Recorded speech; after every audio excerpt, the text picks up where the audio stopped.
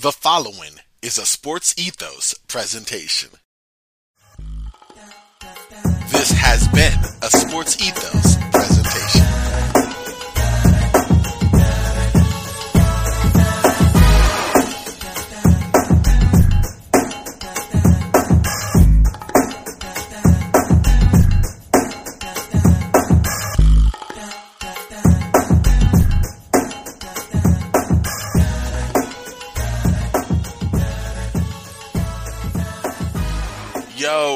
Yo, welcome to another episode of Roundball Ramble. I say edition, I say episode, is all the same thing. I'm your host, Corbin Ford. You can follow me on Twitter, at CorbinNBA. This is a Sports Ethos presentation like the intro says, so check out Sports Ethos online at Sports Ethos, or on Twitter at Sports Ethos, online sportsethos.com. Ladies and gentlemen, the boys are back. I got my bro. It's been a minute. It's been a little bit of time, but he is back. Anirudh. We got to talk about the biggest fish just to happen, biggest news, the biggest piece of NBA history, the Christian Wood trade. No, I'm just kidding. We're going to talk about that. We got to talk the Golden State Warriors. Before we even do that, though, Anirudh, how you doing, bro? I'm doing good. How are you? I'm good, man. I'm good. I'm glad we getting back here linking up on this. It's been a minute, but it's going to be a lot of fun.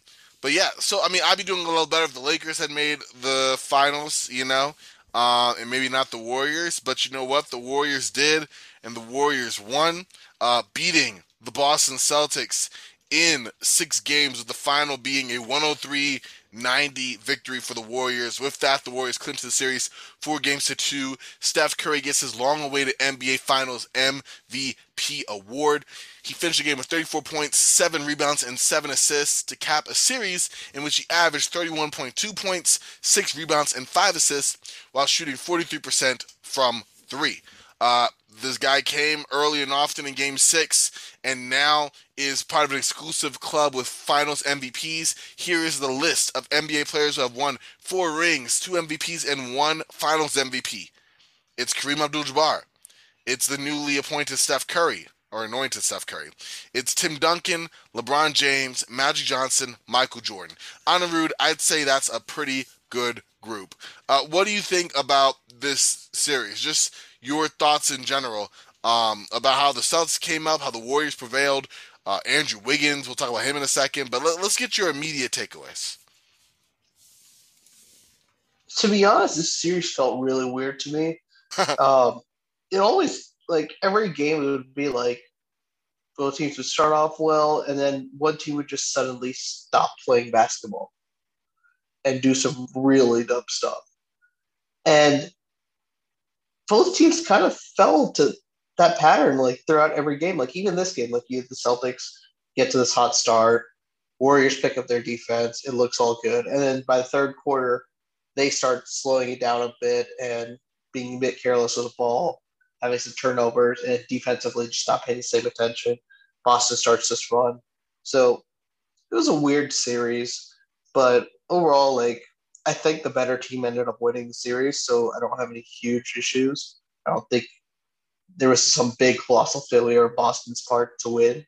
But hopefully this dies down the idea that Steph is a finals choker, etc., all these bullshit narratives that tend to happen because of the dynasty years early on. So it's good to see this team win. They're a team that plays a really fun style of basketball. So it's interesting. I can agree with that completely. It was a very weird series. Like you said, ebbs and flows of teams that, did highly choreographed, really solid offenses with, defenses that moved on a string, that contained well, and had, several one-on-one defensive highlights. And then you had just pure anarchy from both teams where they kind of inexplicably decide to forget how to play the game of basketball. And like you said, we saw that from both teams. We saw the Warriors do it a lot in Game 1 and some of Game 2. We saw the Celtics do it in later games specifically, but then also we saw elements of all of that from both teams throughout the series, like you even said, oftentimes in the very same game. So even today, the Celtics played really well to start, and the Warriors had to catch up, but once they did, it felt like the Celtics forgot how to run an NBA offense and continue to do so with careless turnovers right up until I'd say the end of the third, where you had Al Horford and Jalen Brown kind of key a little rally, and then the fourth quarter they fell right back to their misguided ways. It felt like. Yeah, I mean the Celtics like we kind of knew since like they ever since January where they set like they really turned it up defensively. Their offense turned up as well, but a lot of it was just kind of getting in transition, getting some decent ball movement. But as a team, they don't really feature anyone who's like an elite playmaker. And there are two stars, Jalen Brown and Jason Tatum. They don't Mm-hmm. really do the traditional things really well. So like they're solid shooters, but they're not like elite shooters. Uh, and when they get like Jalen Brown's good at getting to the rim, but he doesn't have the greatest handle, so he's prone to getting stripped, especially in traffic. And then Jason Tatum, he's not really good at driving all the way to the rim. He kind of just stops and pulls up for jumpers. So when you don't put pressure on the rim and you're not an elite shooter, kind of becomes harder to generate really good offense, especially when you're not as good of a passer to where you can't punish other teams for sending help. So I thought the Warriors had a really good game plan for them.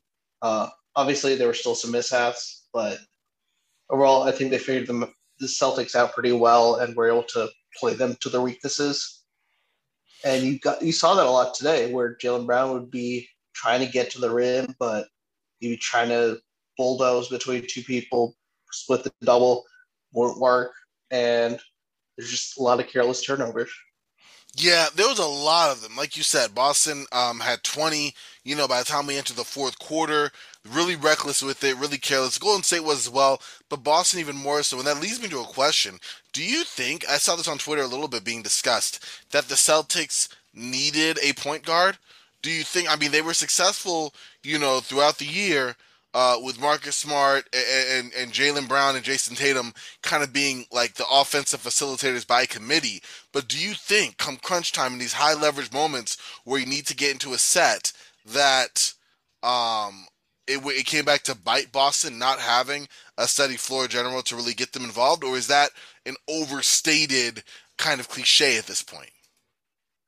I think it's a little bit both. Like having a table setter point, whether it's a point guard, I don't. The position itself doesn't really matter. Like as long as it's a guy who's good at getting everyone set up is there, that could help. But then again, it's like your two guys on their hands are the ones that need to really be your good playmakers. Like Jason Tatum is going to be the one driving downhill and facing the double teams, facing all this defensive attention. He needs to be the one who can make the right decisions. So, sure, like let's say you get a Tyus Jones on this team. Tyus can get them set up into a nice set, but the second he gives the ball to Jason Tatum, you still have the same problems. He needs to be the one who needs to get better at being able to read where the defense is coming from, make these tight passes. So I don't think having just a good point guard immediately solves that issue. It does make it slightly better. Like having an upgrade on Marcus Smart as a playmaker is going to be helpful. But until Tatum and Brown become elite playmakers, I think you're still going to struggle with the same issues. And that's something that we talked about before going in, not us specifically, although I'm sure we had conversations close to it. But if you talk about the Celtics, you talked about Jalen Brown and Jason Tatum, it was like, hey, they need to become better initiators, better ball passers, better ball handlers. Coach Ime Udoka said that when he got hired, like, hey, I want to make these guys more of those facilitating hubs, and we saw that from the beginning. That's why they didn't really make a focus to grab a point guard in free agency. When they did get rid of Kemba Walker, and then they had Dennis Schroeder for only half the season, you did see that, that you did see that they were really trying to put more focus on Brown and Tatum. But I gotta say, I was disappointed by both of them come crunch time. Tatum had some really good games. I think in game one he had, or game two was it? He had 11 assists. I think it might have game one actually. Game one he had 11 Yeah, assists. game Like, one was the one where he didn't score well, and yeah, he didn't score he well was all like 3 for series. 11. Yeah. No, but I see what you mean. Exactly. It was like exactly. He didn't score in my opinion, all series. Just really, really kind of touch and go. And the defense was really good on him, but also he just wasn't knocking down shots. But you said it. The facilitation was there. But Jaylen Brown, man, the dude was. I mean, at one point in this game, in the closing minutes, he almost twisted his ankle dribbling the ball down the court. Like, just twisted his own ankle. Like, four dribbles. Anything more than that, it was an issue for him. The ball was getting turned over, kicked out of his hand, ripped away. And you could say the same thing for Tatum. Like, these guys, you could tell, are still very much in the, okay, we dribble to set up our shot, but we're not really dribbling around to probe the defense any more than to give us our opening a space for our midi, to the rim, for three. When it comes to executing out the pick and roll, I was disappointed for the most part in both of them. Yeah, you saw it today. Like the best passes that were made were usually from the bigs up top. Like there was that cut that Yes. Tatum had to the rim, and Raw Will threw this gorgeous pass Beautiful. to him, and then Al Horford with the kickouts from the post. Like he had that one that was a turnover, but in general, like you saw the bigs were really the ones who were making these clean, crisp passes. So it's going to be a problem for a while. Obviously, they've made strides. So, and they're still really young. So it's not like it's going to haunt them forever. But this is an issue that they need to work on. Um, the other thing, though, is like their shot selection is pretty iffy at times. Like Jaylen Brown will take some occasional pull ups that I'm not too worried about since he gets to Hmm. the rim quite often. His main thing is let me drive downhill. I'm the best athlete out here. So I can get downhill on pretty much everyone, except Gary Payton second, apparently. Uh, Tatum, on the other hand, he kind of just settles for a lot of these jumpers where if he just, you see it at times where like when Boston can get Tatum the ball while he's on the move, it's really good and their offense is flying around. But when it's all stationary and decides to play up top, play like a heliocentric offensive star, things don't go well for Boston. No. No, you said it, and I guess that leads me looking at Boston. Is this just the fact that Brown is 25 and Tatum's 24 that there's still hope for this? I mean, there's still not hope, of course. There's still development for these guys to get there. Are they just not those kinds of players? And I think we can kind of form an example between that and another guy we're going to talk about, Andrew Wiggins. Where do you kind of look at Brown and Tatum and not being who you expected them to be at this time, but potentially being able to be that in the future? Or is that just not the players they are and we're putting a round peg in a square hole? Yeah, I think like everyone talks about the rise of this heliocentrism, but there's really only like three players who've made it work and gotten an elite offense out of it. LeBron, Hmm. James Harden, and Luka Doncic. That's it. No one else has made an elite offense yet. That's true. Uh, actually, Trae Young. Yeah, that's the other one. I forgot. Oh, forgot about him. Sorry. Icy. Yeah. So, and the thing that like those four all have is they're all elite playmakers. So when you don't have that elite playmaking skill and everything's kind of dependent on your scoring and you're trying to get, you're basically trying to use your scoring gravity to generate the passing opportunities. Well, Golden State Wiggins play one on one against Jason Tatum. They've obviously had Draymond Green or Von Looney step up and be ready to help, but Yeah. when you have a guy like Andrew Wiggins who's athletic, has a lane to where he can play one, you kind of don't have that advantage. You're relying on being doubled or get them sending help to create passing opportunities for you. True, true. And it's that over reliance that comes to bite you, especially, in crunch time or times of that ilk where there isn't anything there. Marcus Smart I thought played solidly, but at times, especially when it came like crunch time, he spent way too much time trying to sell contact. Yeah, I felt like this was a weird game for Marcus Smart. Like he had some really nice defensive plays, but he was just trying to get into the post all the time with Steph or with, Poole on him, without having and any, yeah, and without it having any wasn't post really moves. clean looks either. It was kind of just forcing up a shot, trying to get the contact. So the team, like, obviously Boston, this was a great run from them. No one really saw them being in the finals at the beginning of the year. Obviously, things changed by the middle of the year when they turned into this elite team. So it will be interesting to see how they go on from here. Rob Will looked awesome just as a defensive beast. Hmm. If I have to see Jordan Poole try to take a three over Rob Williams Oh, over and that over was again, gorgeous. it's That like block. he's already blocked your shot like three times. Why are you doing this again? That block was gorgeous. Absolutely. And then Oh Al man. Horford, man, Al Horford, Finals MVP for me. Just I was gonna beautiful. say, going to it. Well, who was your? We know that we know that Steph Curry won and rightfully so.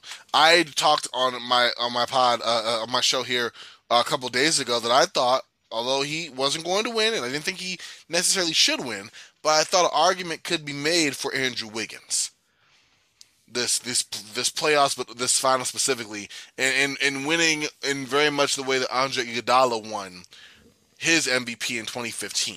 Just being a main like deterrent to the primary offensive weapon, being one guy who gave you consistent, steady performances on the offensive end, and just did his role really well, and was by definition the most valuable player if Stephen Wardell Curry did not exist.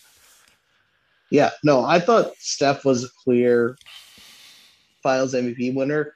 Um, for the Warriors, I thought Andrew Wiggins was a close second. I actually like his case a lot more than Iguodala's that year, just because I thought Wiggins brought in his own offense as well. Like Iguodala could score a bit, but it wasn't Mm, obviously to the level of Wiggins. no. And even when he wasn't scoring, like Wiggins was hustling for every rebound. Like he had those two crazy games where it was just him battling. So I like Wiggins. From the Boston side, like if I had to pick, obviously I love Al Horford, and I think he was just huge this series and the playoffs in general. But I might have to give it to Jaylen Brown if I had to pick a Celtic. Like I don't think Tatum played particularly well this series, Hmm. and I thought Brown was the one trying to get them back into the game whenever they Yeah. were down. 29 at So one point, yeah, and Jalen Brown, man. I mean, I did not like the way that he played. It's in crunch time when it came to facilitating, but when it came to like just being consistent in terms of putting on a good showing or doing his best in that front, he came through, and especially in a game where in a series where we know Tatum did not. 44 minutes, 34.7 rebounds for Brown in this one. yeah, but overall, like I think the clear answer is obviously Steph. Steph was by far the best player in the series, had the biggest impact on the series. And I thought it was interesting the way Boston chose to defend him. Like the first few games, Boston decided, hey, Steph, we're not gonna double you, we're not gonna throw these traps. We're gonna treat you like every other superstar, which no team had really ever done. Like every team that you could think of, like Cleveland, Toronto, they all just sent constant pressure to Steph, and it was basically make everyone else beat you. Problem with that is the Warriors have built a system on everyone knows how to play without Steph having to touch the ball. Mm-hmm. So I thought Boston could have stuck to that style a little more, and it kind of happened. Like there'll be these games where like teams will say like, okay, we're gonna make one guy just beat us, and if that guy scores a bunch, regardless if it's a win or a loss, sometimes just a psychological effect of seeing like player X has 40 points Yeah. can make you start to change. I thought this happened in the Suns series, quite honestly. Like games 1 and 2, the Suns basically said, "Hey, Luka, beat us," and he scored a lot. Mavs didn't win, Mm-hmm. but he scored so much that it kind of felt like the Suns were saying, "Yeah, we can't let that happen anymore, and we're just going to slowly adjust and put pressure on the other guys." I So agree. I think you're right about that. The idea behind it, the methodology behind attacking that way. yeah. So obviously, I think like Boston could have changed some things that might have been able to pull off the series, but overall, this was a good series. Yeah. Obviously, some people will be complaining about the results, but I don't think there's anything super controversial about the series. No, I guess before we close out this series, is there any player historically that you now have moved up, down, based off of this finals performance? Like Steph Curry, obviously, I imagine he's still around my. He's just still in my top 10. He hasn't moved up another level, but he is still there. But like, is there any player? Do you look at Andrew Wiggins differently now historically? Is there any player who's like performance in this finals has made you go, you know what? Wow, I'm totally like I'm this guy's. I'm different on. I feel different on this guy, for better or worse. Not really. Like historically, like Andrew Wiggins doesn't even factor in to like my assessment of the greatest players. So, No, yeah, um, no. I just meant like overall basketball thoughts. Yeah, no, I oh, know, I okay. know. I So didn't mean, I didn't mean putting him in like like the greatest of all time. No, I just meant like for example, out of the series, do you go, you know, Marcus Smart is just not a point guard. Do you know what I mean? Or Jalen Brown, man, he's gonna just be like. Is there any like grand revelation that you've taken from this series for any player in terms of how you feel about them? I think from this series specifically, like Andrew Wiggins as a real versatile wing is like to me is like at the top of the league right now in terms of just this role playing wing who can get you a bucket, who can defend the opposing wing and play hard on defense, crash the board. Like I think Wiggins has really shown himself to be up there with the Mikhail Bridges of the world. Mm, Um, not as that far Gary from him Payton in second, age. Yeah. and yeah, like this was kind of like obviously Wiggins when he got drafted, he was seen to be something completely different. But he's found a nice role here, and hopefully he can thrive in it for the next couple of years. But That's for aside from sure. him, like Steph, I mean, I never really had any doubts about Steph. Like, I don't know if he moves into my top 10, but it's really just because like my top 10 is really like 15 guys that I trade off every day. So uh, he's like in that top tier of player for me. Whether he like surpasses Magic as the greatest point guard of all time, I think it's a debate. I don't really have any real position on it. Um, Clay Thompson, I don't think this was really a good final from him. Um, Obviously, he's coming back from the injury, so we'll have to see how he looks next year. But he hasn't really looked the same. And then Draymond Green, just you could tell his value when he started playing well. Like the Warriors are a completely different beast. Yeah, I agree. One, again, the impact of Draymond more than what shows on the stat sheet. You know, him turning the sagging defense consistently into open shots for his shooters.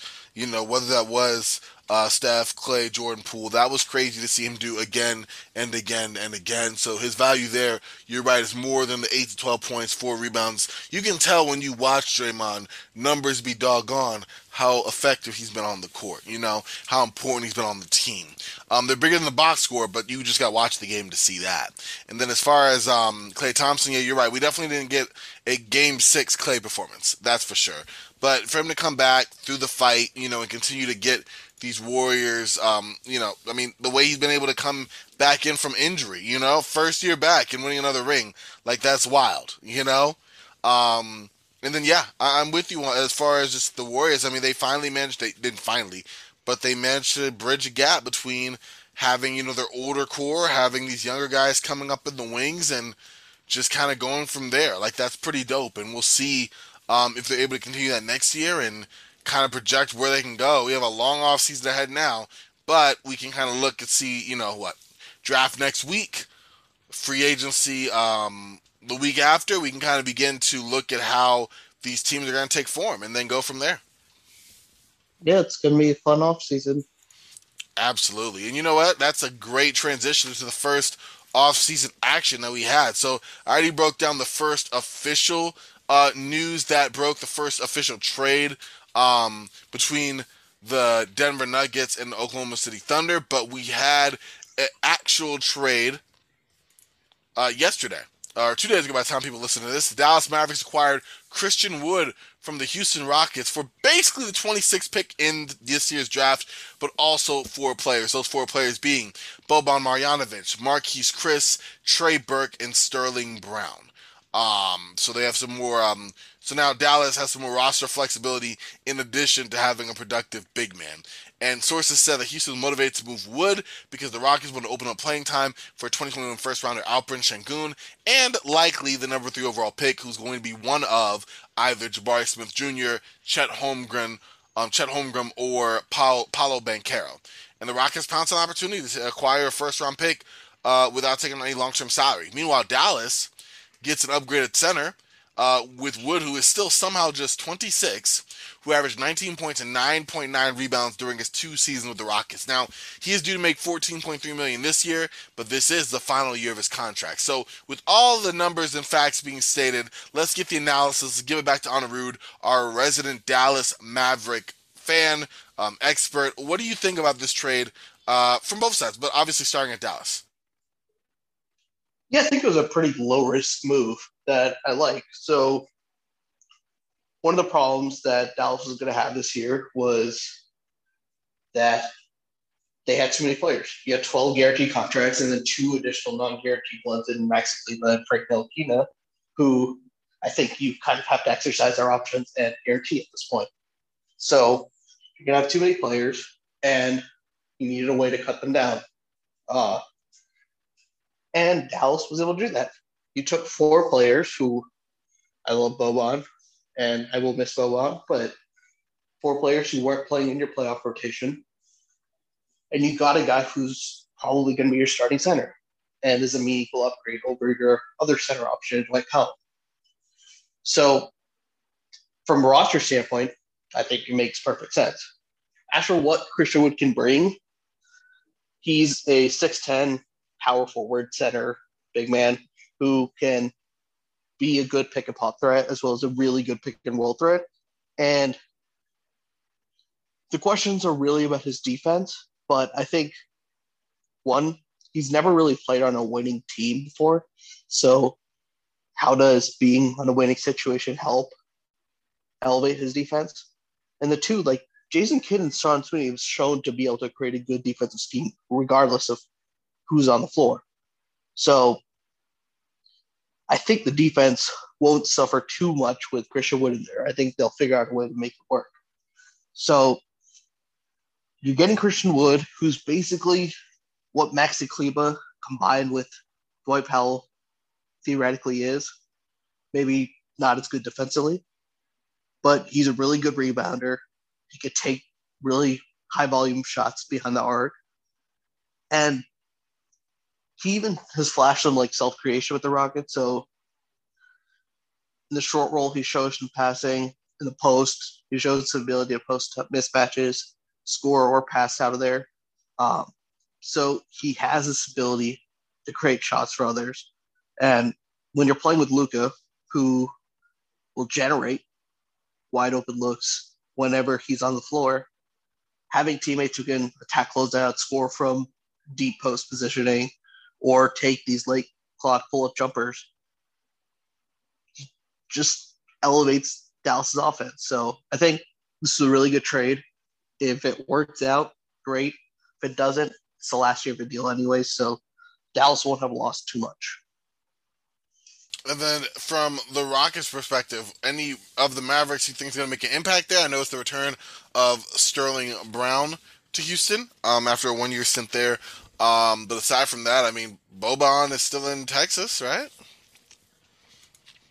Look, I'm just trying to find ways to get Boban back to Dallas at this point. Theoretically, like if Houston Rockets trade Boban and then he gets waived, Dallas can sign him again. So I'm hoping Nico put in some like secret requirement that has to happen. But yeah, I don't see any of these guys really playing for the Rockets. Maybe Marquise Chris is like a backup 5, but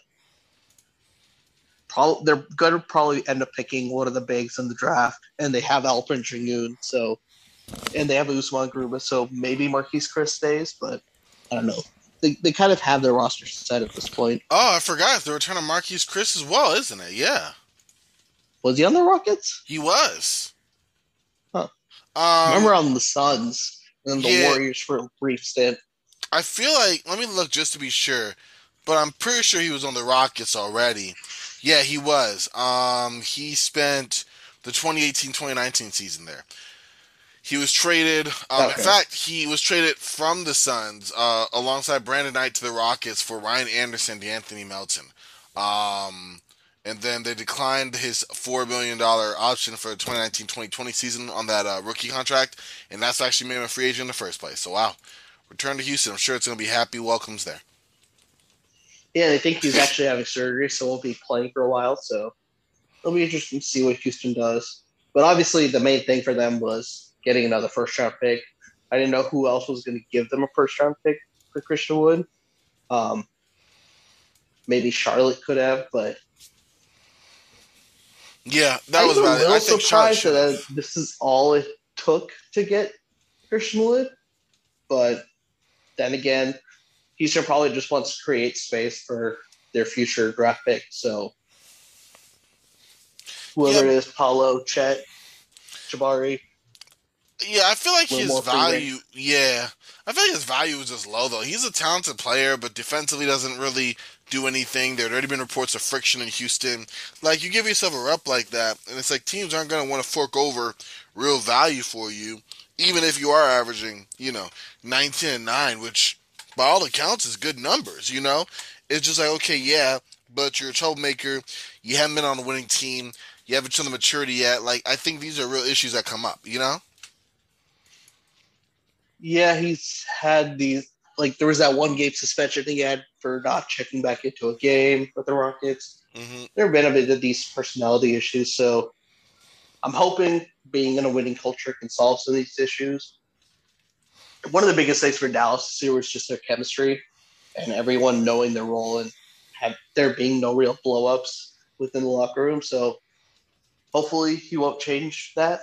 If he does, I anticipate we'll fix him and get him straight. But the other thing is like Sean Sweeney was a defensive coordinator Yeah. in Detroit that last year of Christian Wood. So I'm assuming he had to have signed off on this and said that like I trust this guy, he can come in and play. Otherwise, I don't think Dallas would have taken a big risk on a guy who's been a personality issue. I see what you mean. Maybe like they have a wood whisperer or something. Yeah. That's an interesting theory. Yeah, I could. I mean, you have to think that there was some level of sign on beyond more than okay, low risk, high reward potential. I'm sure there was some element of that there as well, but definitely something interesting. I think we expect more trades to happen here. In fact, as we kind of transition more to the draft, are there any teams that you see making moves on a route, like in terms of the trade market, before or during this during this draft day? Of course, we have till next week before the draft kicks off. I think Sacramento. Um, I like them too for that. I just kind of don't know what they want to do. Um, right now, the assumption is that the three bigs go in some order, 1 through 3. But Hmm. assuming someone takes a Jaden Ivey, for instance, and one of the bigs fall, like I don't like. I think Chet can fit with Sabonis, but none of the other bigs could really fit Sabonis that well. True. So it'll be interesting to see what Sacramento does. I could see them trading down to get an additional pick, or potentially trading up if they really want Chet. Hmm. That'd be interesting. And I guess let's kind of go. I mean, we'll have one more team I'd like to bring up, and that is the Portland Trailblazers.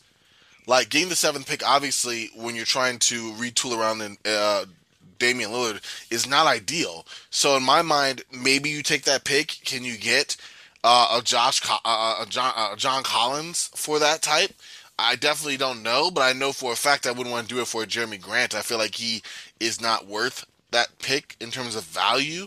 But like I feel like you gotta package that pick for a more win now player if you are indeed intending to retool around Dame Lillard. If you're trying to do the rebuild, then no, take the seventh pick, bring back Anthony Simons, chart your course there. Maybe you draft a Jalen Duran or a player of that ilk that can help you move forward, setting the grounds for the next great Blazer squad. But like I feel like either way, a move has to be made given the direction the Blazers are intending to go. Yeah, Blazers, you've been hearing a lot about them wanting to fill that four spot, whether it is a someone like John Collins or potentially even DeAndre Ayton if they want to move a Nurkic. There could be a lot done with that pick, but Portland's just kind of this weird spot where they want to try competing, but they should probably be moving on from Lillard at this point. I agree. I think this is getting to that point where Lillard is going to be at 33 coming up. I mean, the injury notwithstanding, like defensively, he's not going to get any better, and he's shown. Is he able to be the offensive hub to your team? Yes, but he needs more. And the way the roster's constructed, the way it's been constructed, you had CJ before, and that got you to a certain point, but you just don't have enough, and I don't think you're going to get enough in this offseason as well. So I think you're right. Yeah, I think the Wizards are another candidate to potentially move up, just because they need a major talent infusion. Yeah, I agree. Do you think they should be bringing back Bradley Beal for the money that they're going to be bringing back Bradley Beal for? Absolutely not, but if we're being honest, the most likely situation is probably that Bradley Beal stays there, gets a contract. Which I feel is ridiculous because if he's not the guy to carry you, and I think at best he's a B option, why make that financial commitment? Just move forward or sign and trade him or just say, hey, we're going to give you your money and then we're going to find a trading partner for you because we don't feel like this is the spot where you're going to lead us to. He's not. I mean, his three-point shooting's been something the last couple of years. His injuries have only increased. He's going to be entering his 30s here very, very soon. And he has not shown that he is capable of being the type of a franchise leader that he should be.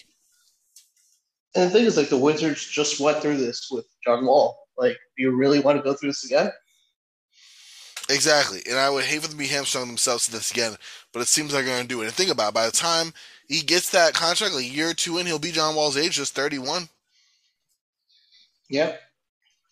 It has potential to be turned into a really bad contract quickly. It really does. It really does. So we'll see whether or not that happens.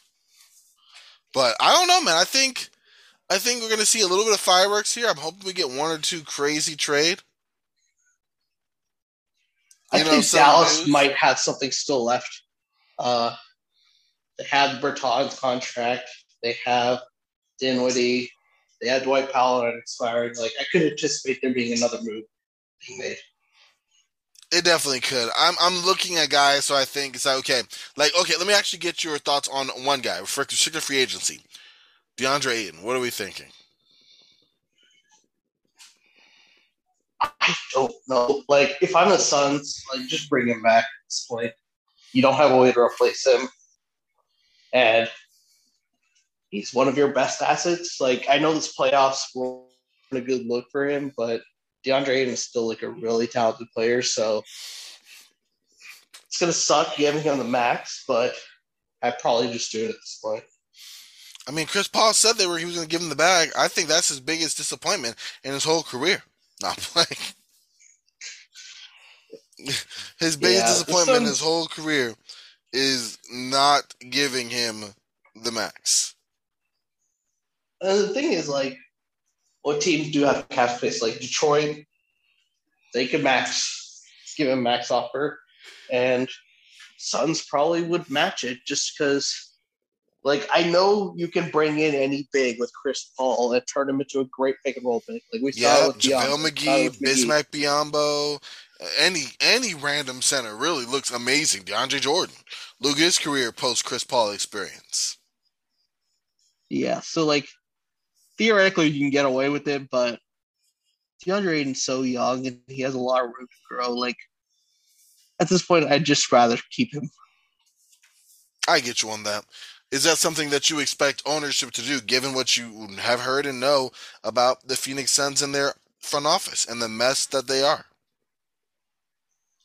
I have no clue what to think of that team right now. Mhm. Ever since they lost, I think that team is in disarray right now.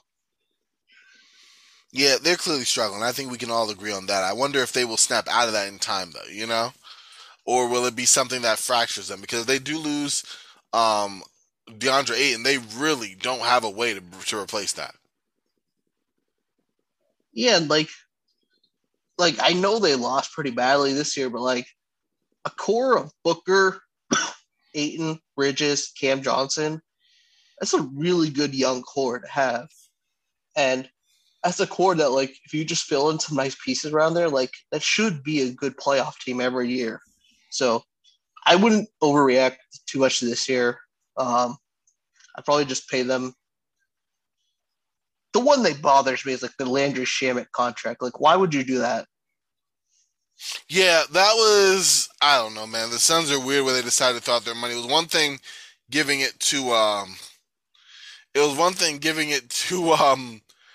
you know, Mikal Bridges. Bridges, but yeah, I don't know.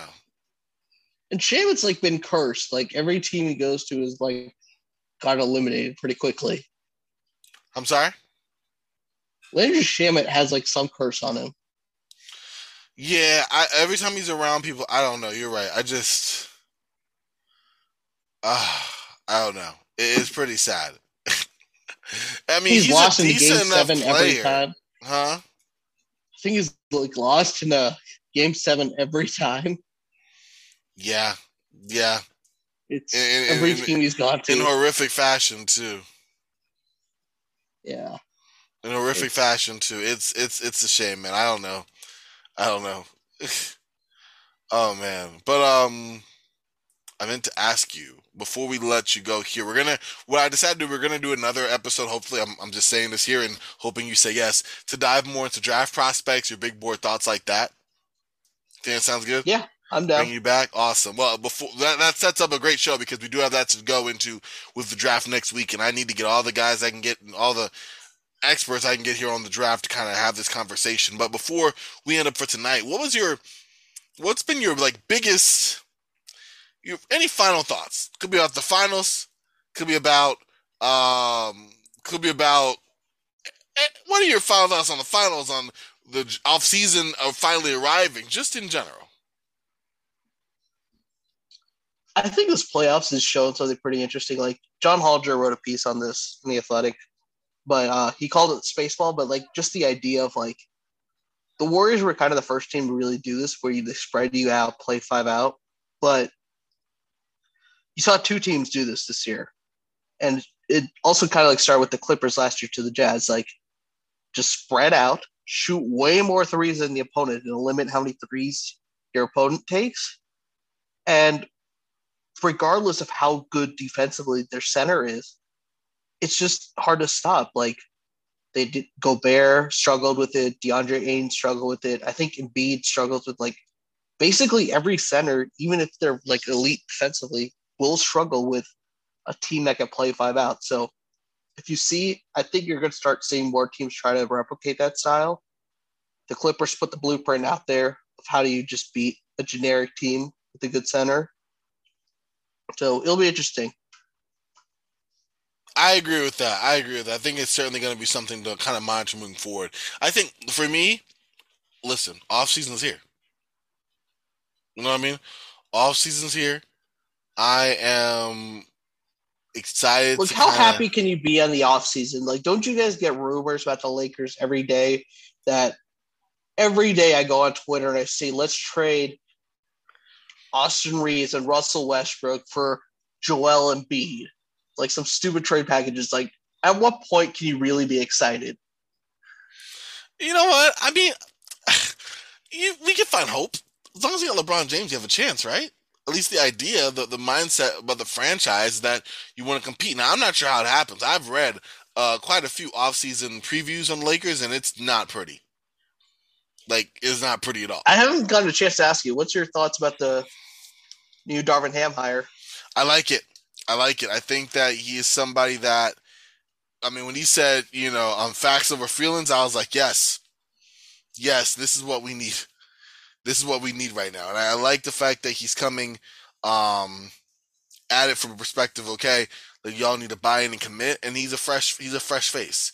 One who has the full backing of management, which is something I wish Frank Vogel had, but it is what it is. And hopefully will demand the respect of the locker room. So do you think Russell Westbrook is along for the ride? I do. Okay. I do. I thought at first maybe not because we'll see what happens with your Lakers. A trade or it was going to be an interesting team this year. They will. There was even a rumor I'd heard that they might. Can you hear me? Hello? Yeah. Okay, good. I don't know what was happening there. There was even a rumor at one point that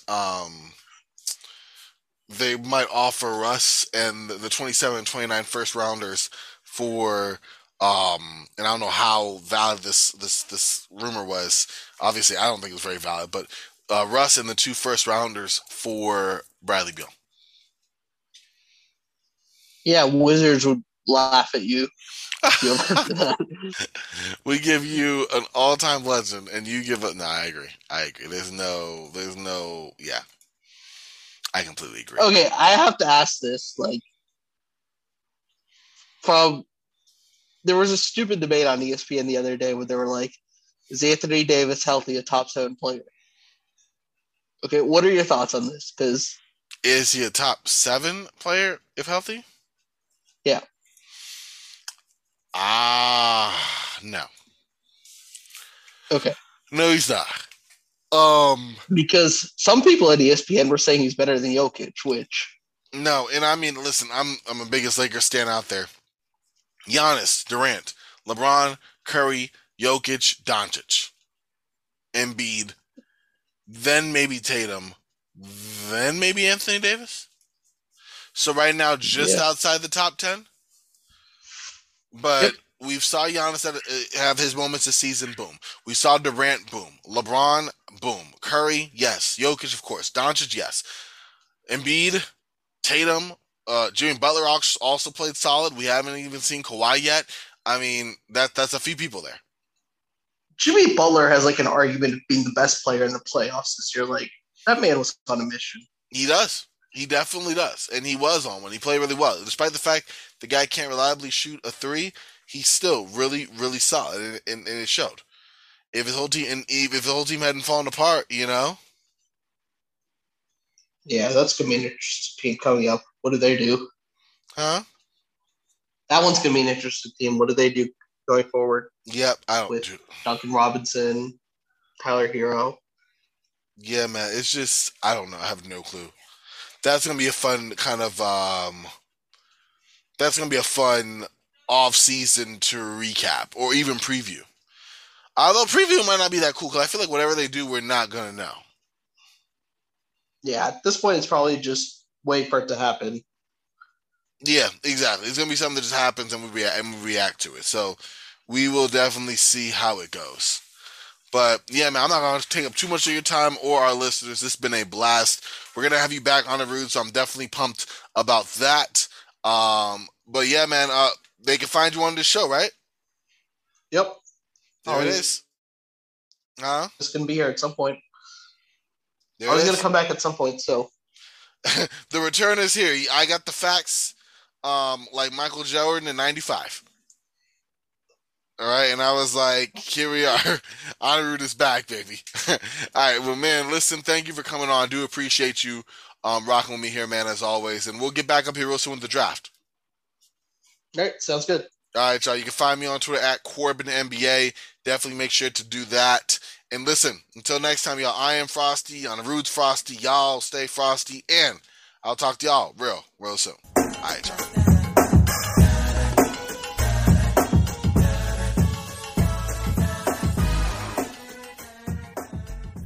This has been a Sports Ethos presentation.